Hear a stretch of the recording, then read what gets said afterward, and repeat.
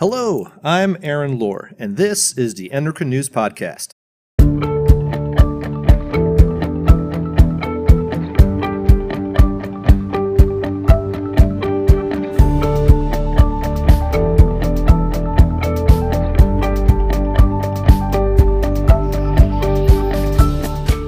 We know that exercise is good for us, but for athletes who run, how might that level of running impact their bones? We'll be talking about some fascinating new research on this topic that was presented at Endo 2022 in Atlanta.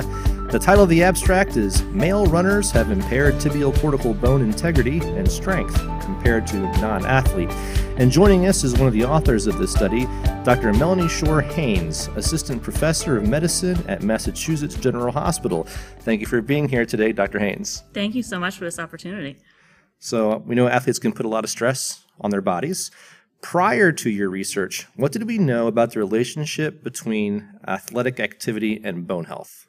It was well known that female athletes who have relative energy deficiency or low energy availability, defined as caloric intake that's insufficient to meet the needs of their energy expenditure, were at higher risk for hypothalamic amenorrhea and impaired skeletal integrity. And that syndrome, called the female athlete triad, increases the risk for bone stress injuries, including stress fractures. However, what was not known was whether that same phenomenon also occurred in male athletes and potential mechanisms of such a phenomenon. And that is what we were interested in investigating in this study. So this seems like it's a little bit of a new area to explore. What about men? What did you expect to find? Yeah, so we were expecting that male runners or athletes would have lower bone density than healthy controls, and that things such as lower fat mass, lower testosterone levels might be associated with lower bone density and strength. Okay. Well, why don't you tell us a little bit about your study? So this was a cross-sectional study of 31 men, aged 16 to 30 years. About half were runners and about half were the non-athlete controls. The runners had to run at least 30 miles a week for at least the past 6 months of the year, and the non-athlete controls had not to do any sort of weight-bearing exercise that was in excess of 2 hours a week and not participate in organized team sports. After everyone was screened for eligibility, we then performed a series of exams, including distal tibia and radial volumetric bone density structure by high-resolution peripheral quantitative CT, as well as estimated bone strength, such as failure load, by microfinite element analysis. And the reason why we were particularly interested in failure load is because failure load is the force that's required to break a bone. So we were interested in knowing, because higher failure loads associated with higher bone strength, what were the determinants of that in male athletes. We also looked at body composition by dual energy X-ray absorptiometry and ran a number of hormone levels as well. One phrase I see throughout your abstract is low energy availability. Can you tell us a little bit what you mean by that and why it's important? Yeah, so low energy availability is a complex thing that people are still working on the best definition for. But basically what it means is that you're not consuming enough calories to meet the needs of your basic metabolic function plus the energy that you're expending with exercise. And what did you find in your study? We found some interesting results that we were not expecting. So we found that the male athletes had higher trabecular bone density, which is like the inner compartment of the bone, compared to the non-athlete controls, and this was at the tibia. But the tibial cortical bone, which is like the outer shell of the bone, tibial cortical bone density and tibial cortical bone structure were actually impaired in the male athletes compared to the controls.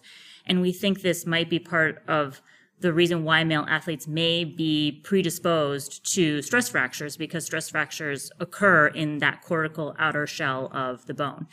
We then looked at potential predictors or determinants of bone density and strength in the male athletes, and we found that the athletes who had a relatively lower BMI had lower tibial bone strength than the athletes who had a relatively higher BMI, suggesting that low weight as a proxy for energy availability may be a determinant of bone strength in these athletes. In addition, we found that, again, in the athletes only group, that lean mass was positively associated with estimated bone strength at the tibia, and estradiol, which is converted from testosterone in adipose tissue, was also positively associated with bone strength at the tibia in the athletes. So those data suggested that lean mass and hormones secreted by fat may be determinants of bone strength. You mentioned that there were some findings there that you didn't quite expect.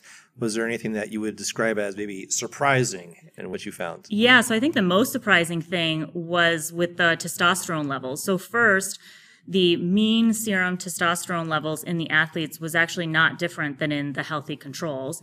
And testosterone was also not a determinant of bone variables in the athletes, meaning that you couldn't simply take a male runner and screen them for hypogonadism with a testosterone level, and you essentially couldn't feel reassured if their testosterone level was normal, because it doesn't seem to be as an important determinant of bone density and strength than estradiol, for instance. So this idea that maybe estradiol was sort of the composite of both testosterone and fat, because you have to aromatize testosterone to estradiol in the fat, that maybe estradiol is a better marker of bone density and strength in male runners.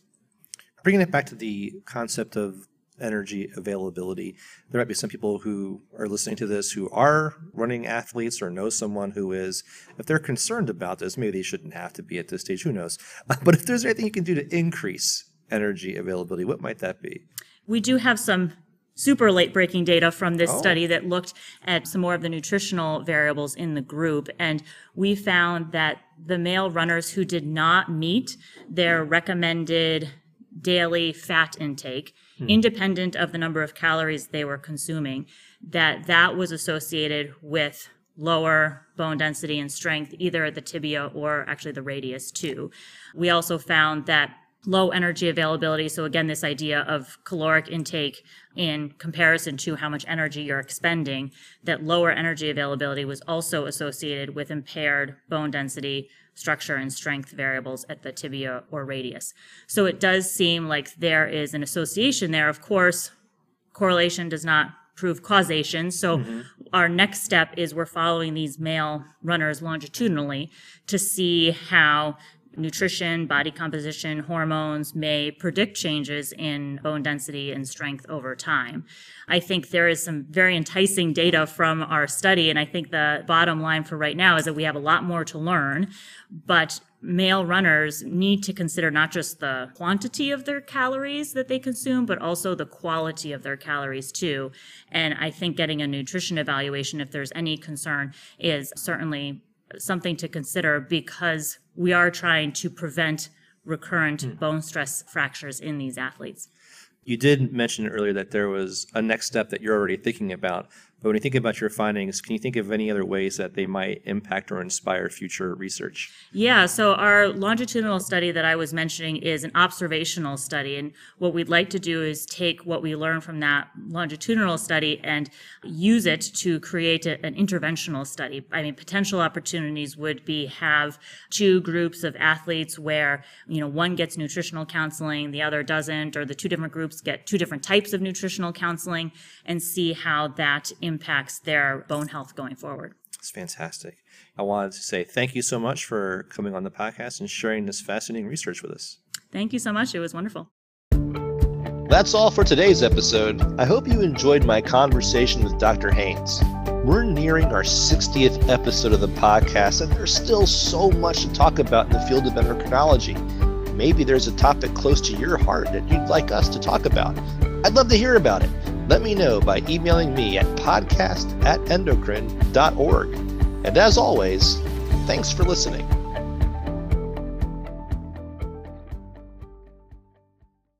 Endocrine News podcasts are a free service of the Endocrine Society. To learn more or to become a member, visit the Society's website at www.endocrine.org.